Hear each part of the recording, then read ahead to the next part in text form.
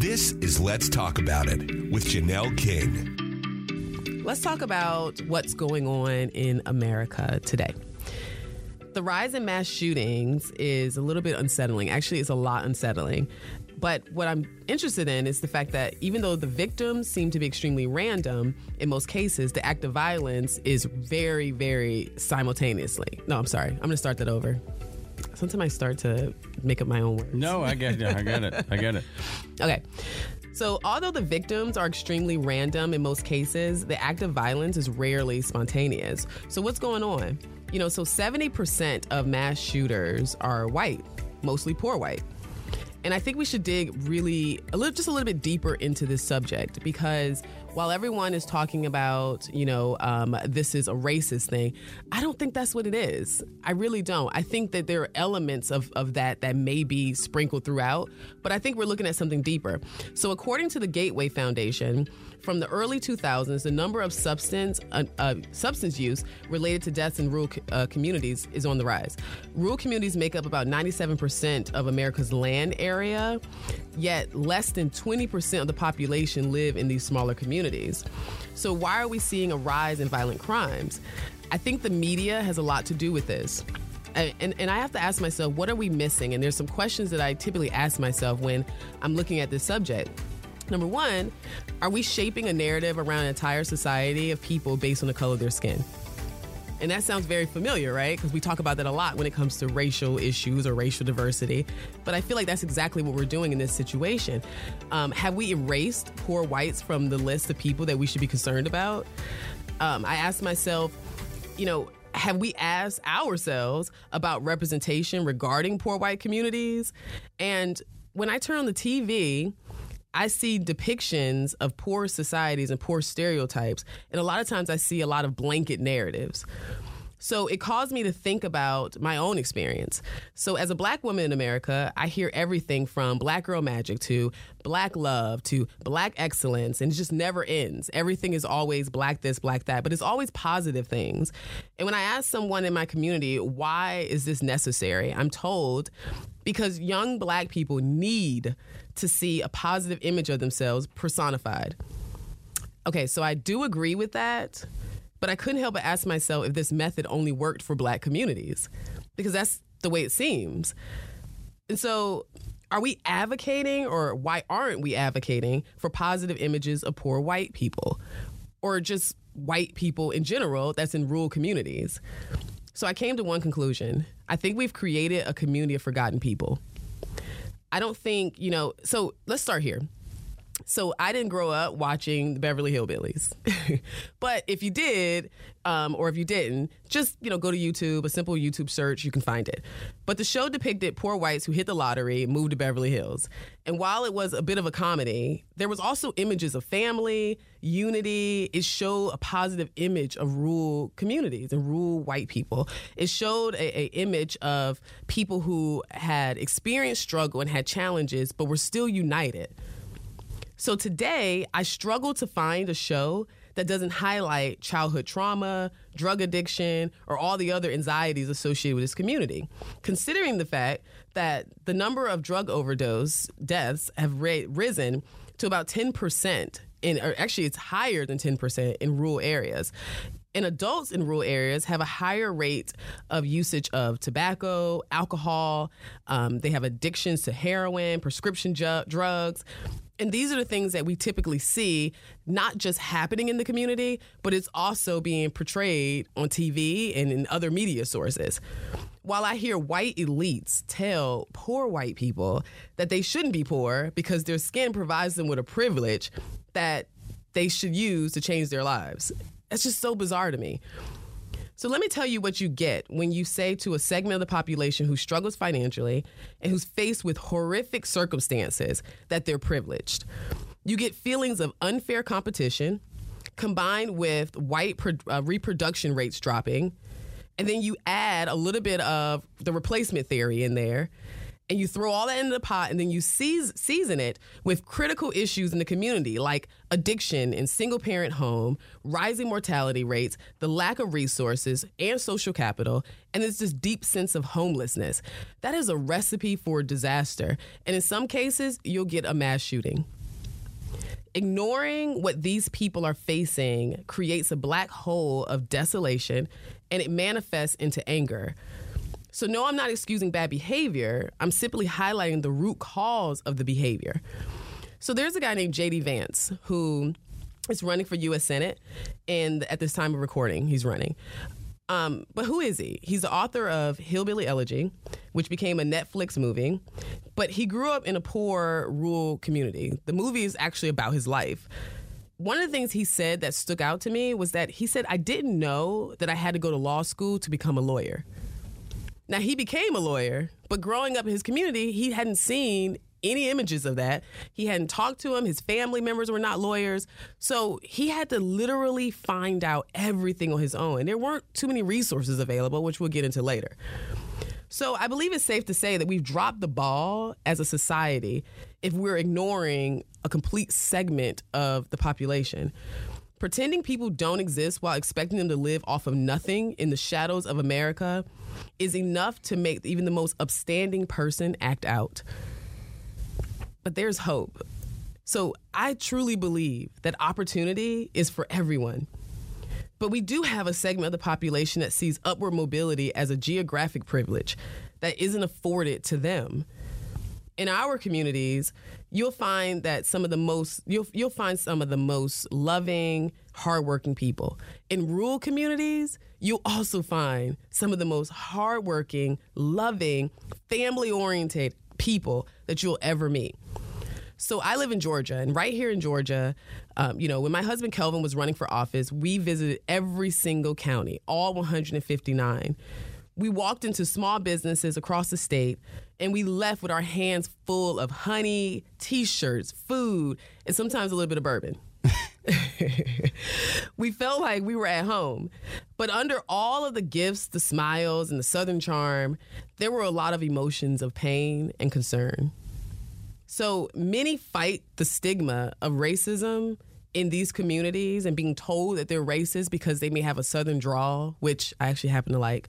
But the same way I fight the stigma of being told that I should be late all the time. If you don't understand that, you'll get it later. So generalizing people is detrimental to a society.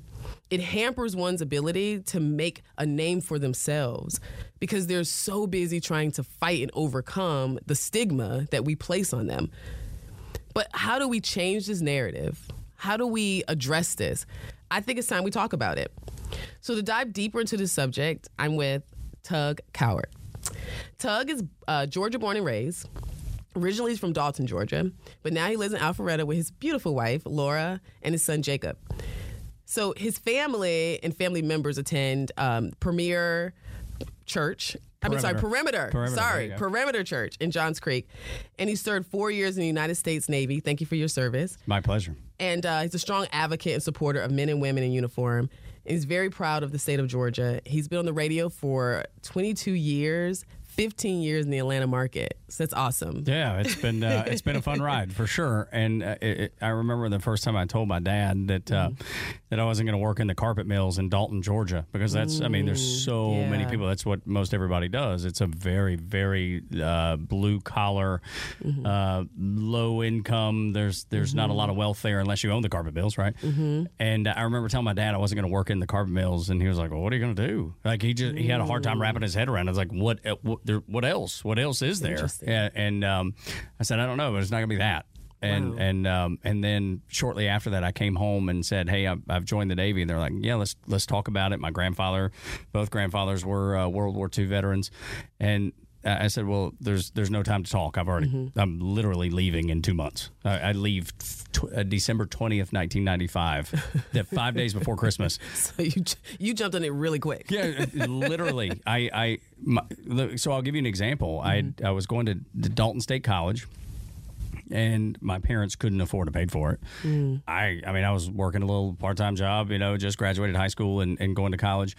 They literally opened up a credit card account to pay for my first semester of school. They opened one, and I knew that they couldn't afford it.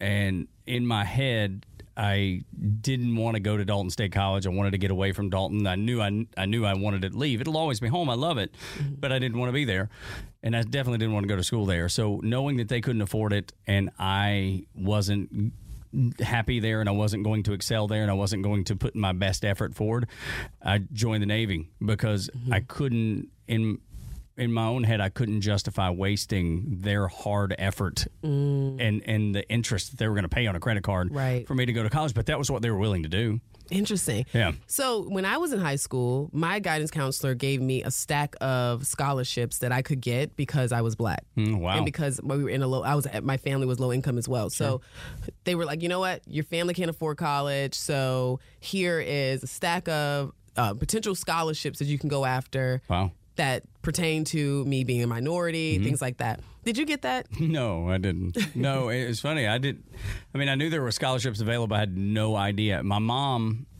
I still call her Mama. Yeah, my mama. She had heard through a friend, because my dad was in poor health, that there was a Pell Grant or something, but we didn't really know how to uncover that. And so I remember trying to figure it out a little bit, but I didn't know enough about it. And I was like, what is this? I don't even know what they're talking about, really. And so I didn't spend that much time with it. And so, no. But no one ever said there's ways for you to go. Yeah, to go to college. No.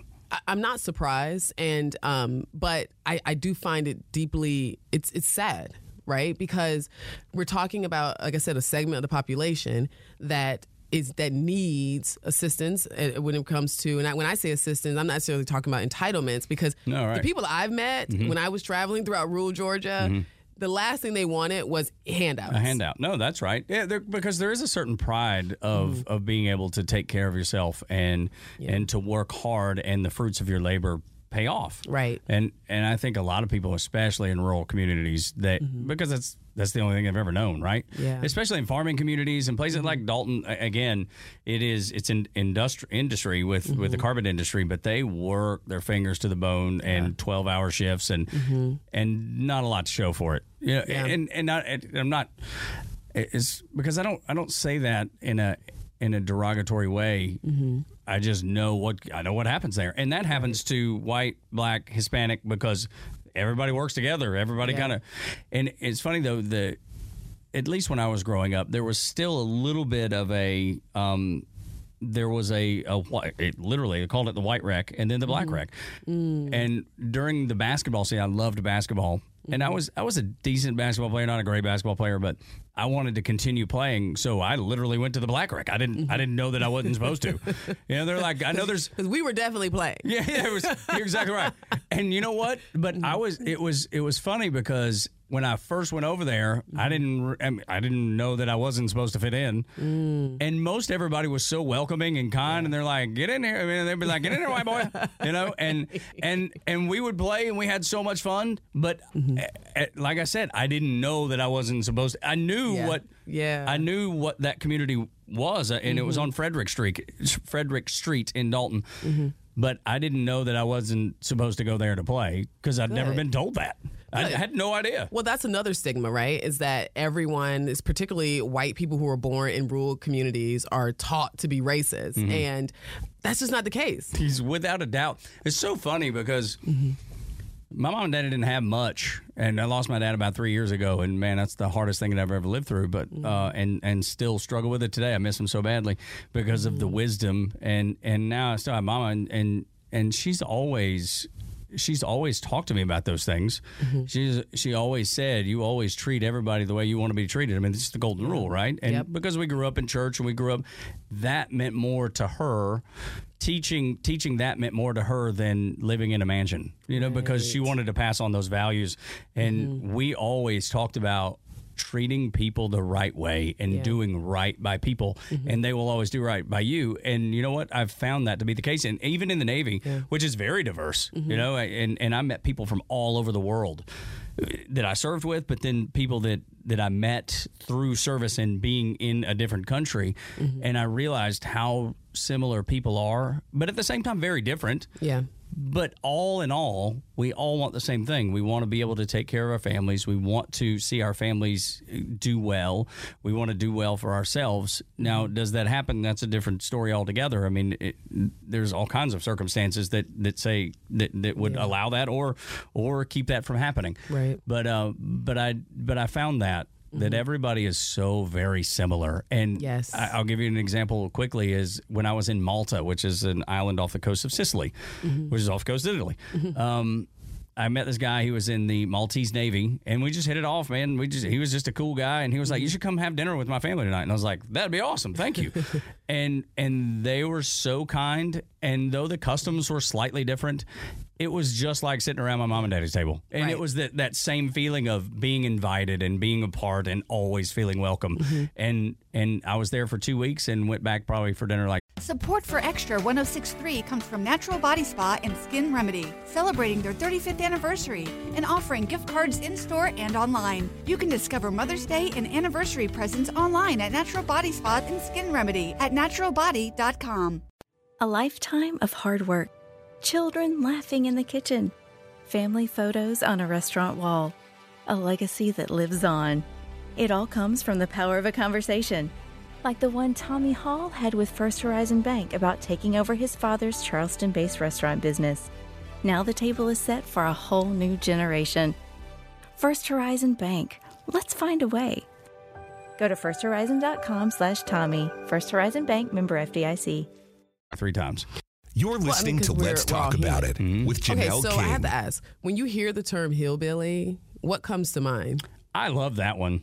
To be honest, I really do, because I was born in the hills of North Georgia. Okay. And I know it's oftentimes used derogatory, but I almost embrace it because of that. Okay. And so I even call myself a hillbilly all the time. Yeah. The one that I struggle with, to be honest, and it's funny, working country radio for 20 plus years now, rednecks almost embraced a little bit, and that's the one that irritates me the most, because that's the one that I find so derogatory. Yeah. And it's different. You know, I would imagine there's all kinds of names that some bother people, some, you know, they bother some person and then they won't others. But yeah, hillbilly I embrace, redneck's the one I don't like. Because I think minority community, particularly my community, has hijacked the term redneck and made it something racist. When in fact, that when I think about it and what I was told, because I had parents who actually gave me correct information, but it really means that you're working hard. You're working in the and field. Your neck is red because you're hot. Because you got a hat on, and the only thing that's exposed is your neck. You're exactly right. I mean, that's what I was told. And so, and I looked at that like, okay, that means these are hardworking people. Yeah, right. But that's interesting. So, growing up in the mountains, I hear the term mountain people. Too. Yeah. Can you explain what that is or what that means? Yeah, I mean, it's just that. People that were born and raised in the mountains, you know, Appalachians, especially that, you know, and that still happens. You know, there's so much poverty in the Appalachians, especially in Kentucky and rural West Virginia. And those people are literally left behind. If you want to talk about a community that has no one advocating for them at all, ever, it's them. And so that when I think mountain people, that's exactly what I think of. People that have been left behind. Me too. Even though, you know, like one of my co-hosts on the Morning Extra, Scott Rhino here in Atlanta, he lives in Towns County. He's from New York, but he lives in Towns County.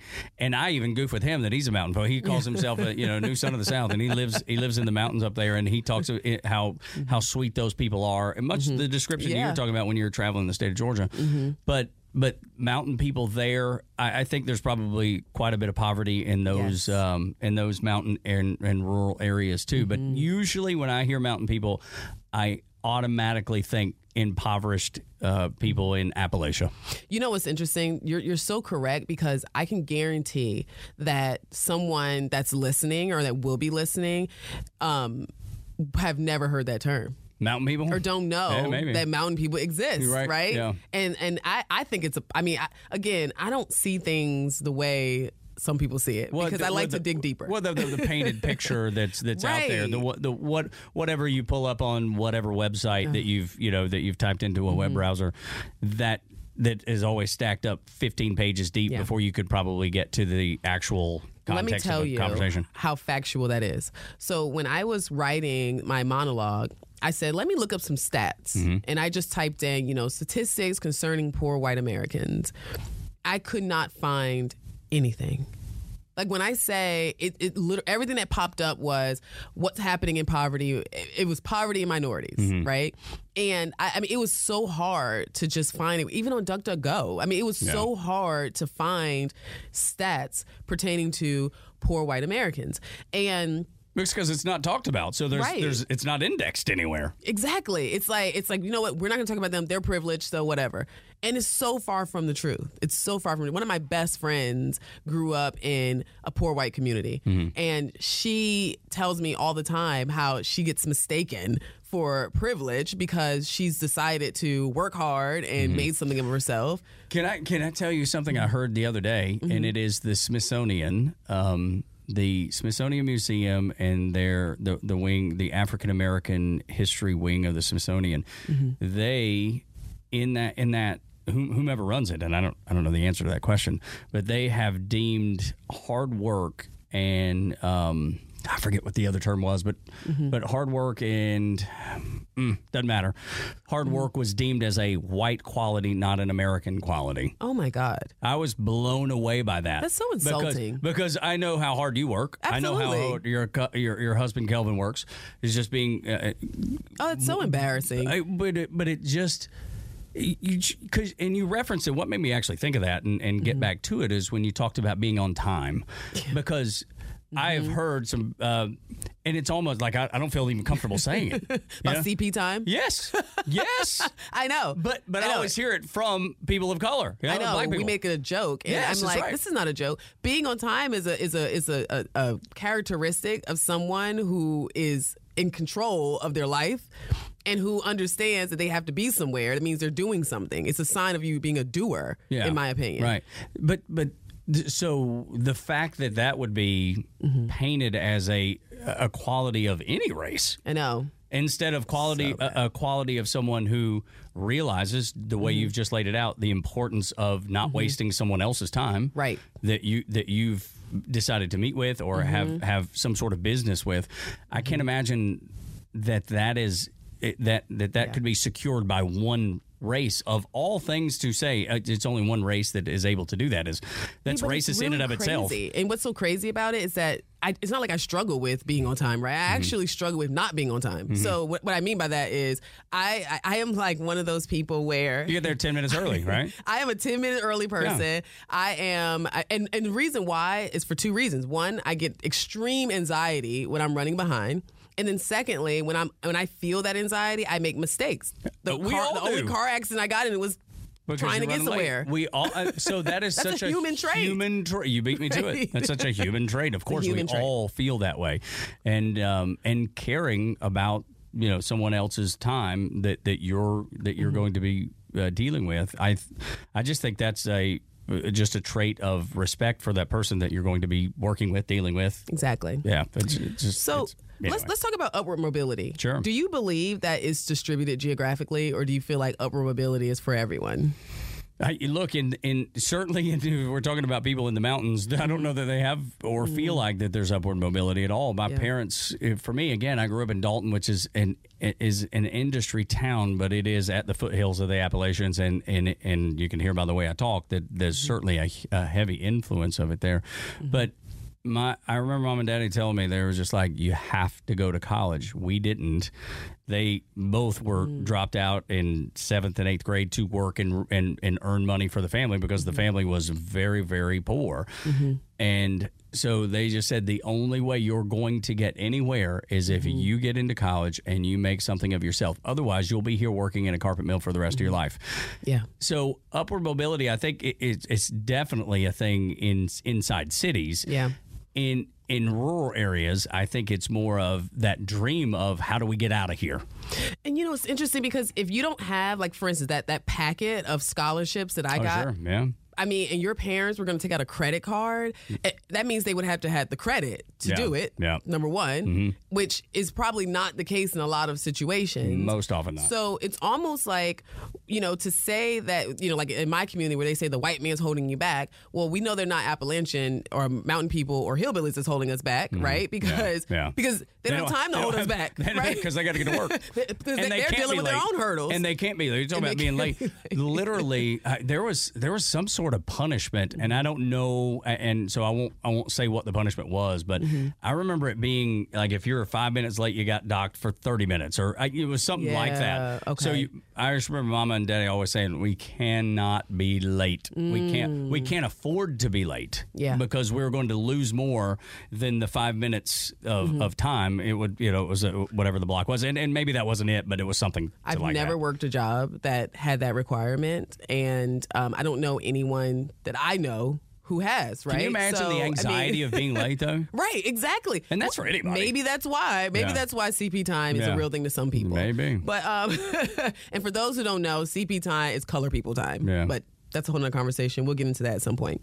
Okay, so during a TED Talk that J.D. Vance was doing, right, I really like to hear him talk about this subject because it's so personal to him.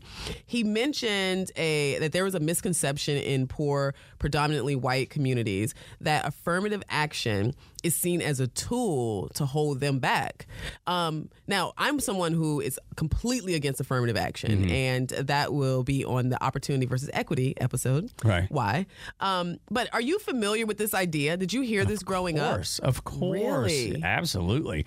Yeah. It wasn't discussed. It wasn't anything that you discussed around the dinner table, but you just kind of understood it. It was like, okay, we've got to make sure that you don't have an opportunity so somebody else can. That was always the understanding. Yeah, it was. I mean, that's the way can we argue that that's not it? I mean, that's exactly how it sounds, right? Because when you say that, we're reserving this space for people who can't afford to go to college, right? But then we narrow it down to minority only. We completely cut out a large group of people. But look at Harvard, what Harvard's doing to Asian people. I mean, Harvard at this point, so there's actually a lawsuit. Asian people are suing a lot of Ivies, but Harvard specifically for they're trying to reduce the amount of who are allowed into the school. And I don't have all the details in front of me, so I don't want to speak. Wow. I can't speak it really intelligently to it right in this moment. But if you look it up, it's about basically Harvard and the Ivies saying there's too many Asian people that are passing the tests and meeting the rigor to get into Harvard, so we have to back that number off.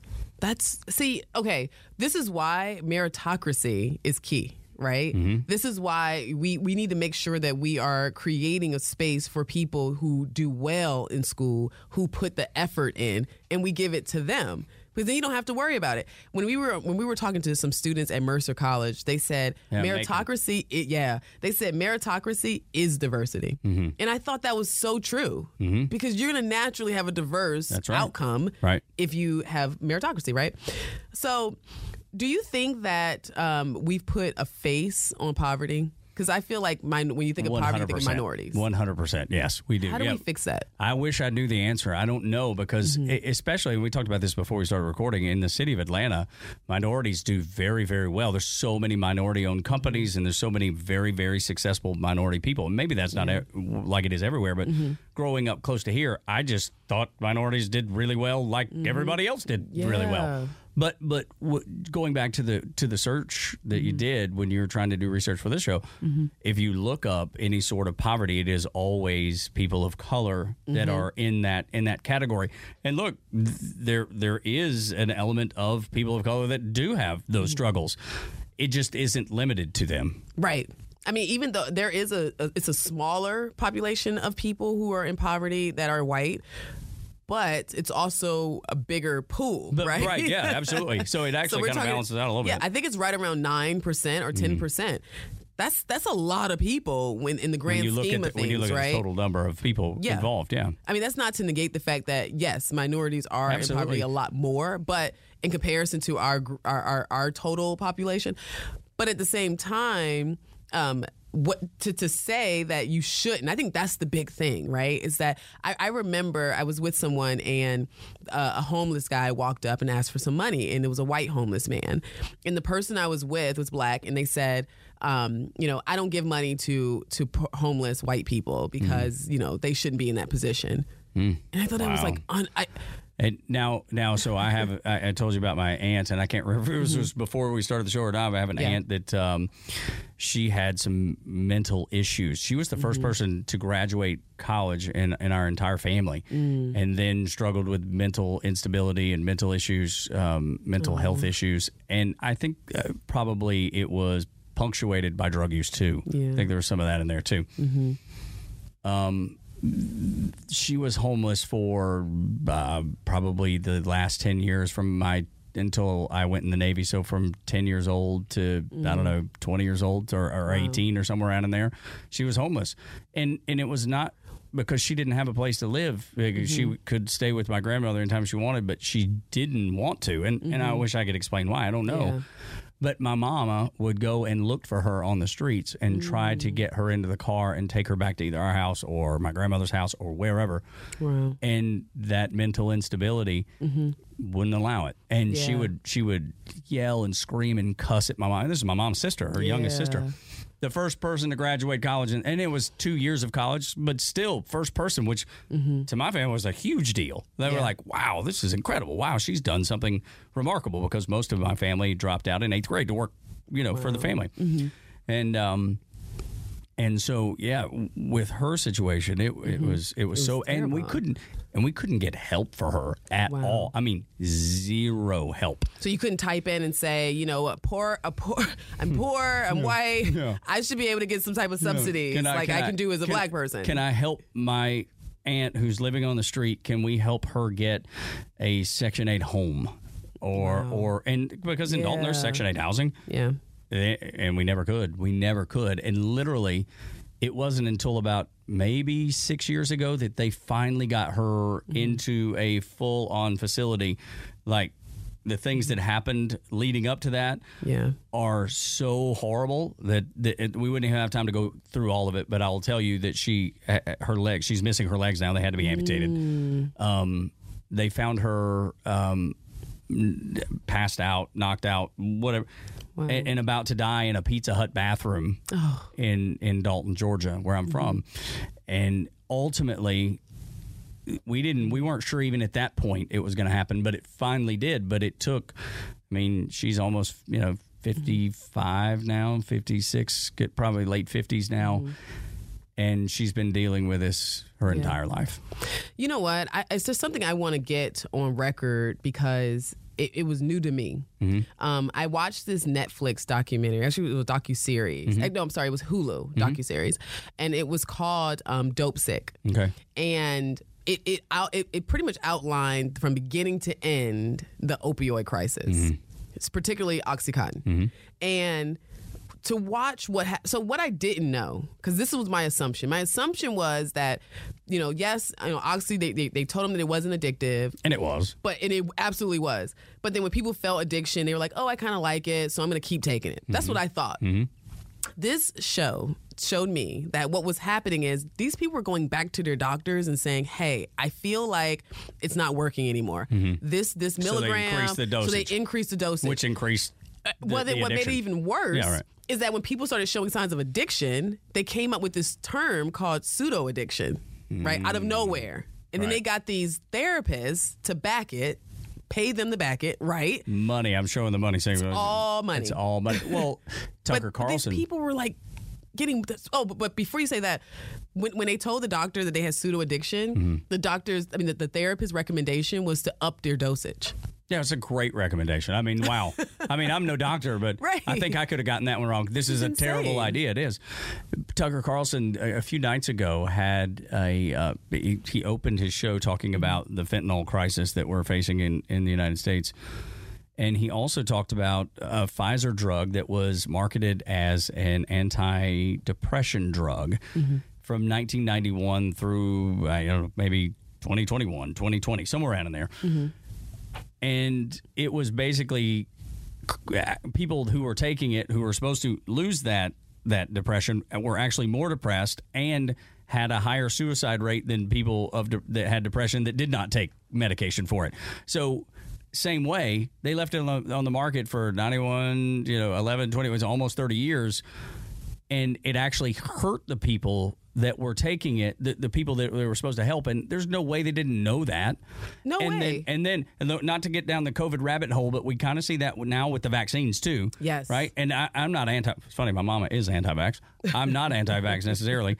But you're seeing that with the COVID vaccine too, and the fact that it's hurt people, and there's going to be no remedy, no recourse. Nothing will happen, and these people are making billions and billions and billions of dollars, and that happens in everybody's community. What's amazing about it too is that the people who were suffering so deeply from this are people who did not want to be a part of this, right?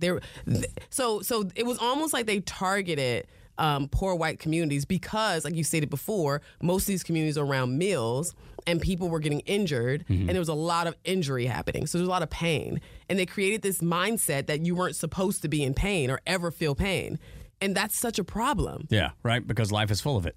Life is full of it. It doesn't matter if it's emotional. It doesn't matter if it's physical. Life is full of it. And the thing that I struggle with is how far, and not trying to delve completely into politics, but how far typically the left has pushed faith to the side and ridiculed and criticized faith. And mountain people, hillbillies, rural, white, poor people are very faithful folks, as are black folks, as are Latin folks or Mexican folks or Spanish speakers. Yep. Whomever. They all have that common thread that faith is very important to them. And now we push that to the side and act as if it's not important. And I think faith is the fabric that keeps us all intact. The country the nucleus, intact. It right? is. It's the fabric of the country. Absolutely. I think that faith is when you remove God or give people, you remove hope, right? Yeah. Of so course. even if you're someone who don't necessarily believe in God or spirituality, one thing you can't deny is that people who do typically are more optimistic and have hope. 100%. 100%. You know? And that was another thing. Growing up, we didn't have a bunch, but we always had that feeling of being loved in our home, and it was always Christian based. And we always learned and were taught that you love like Jesus does. Yes. Jesus loves without exception. Right. Without exception to everyone. And that's the way we were expected to. I was taught that way, and we were expected to behave that way. You treat people like you think Jesus would be treating them. Right. And even if you're not a believer, the tenets and the foundational principles of Christianity are hard to argue with. Yeah. I mean, be good to people. Be kind. Yes. Love like Jesus does. Even if you don't believe in Simple. Jesus. Yeah, it's very simple. And because that gives hope, and because that builds community. I think it's so important, and it bothers me that people's faith, my faith, your faith, people of every community, every color, every race, every religion, that their faith is ridiculed and caricatured, and made, you're made to feel lesser, or you're made to feel ignorant, and I would say it's the exact opposite. Absolutely. Well, I think that's a great place to end on. I in this interview, even though we can continue so much. Well, I actually want to do like a part 2 because let's do it. We'll do it because there's so many things I want to talk about and so many questions that I have. But that's a good place to end, because I do think that faith is the catalyst to being able to help free some of the minds of these people that are struggling in these societies and being ignored.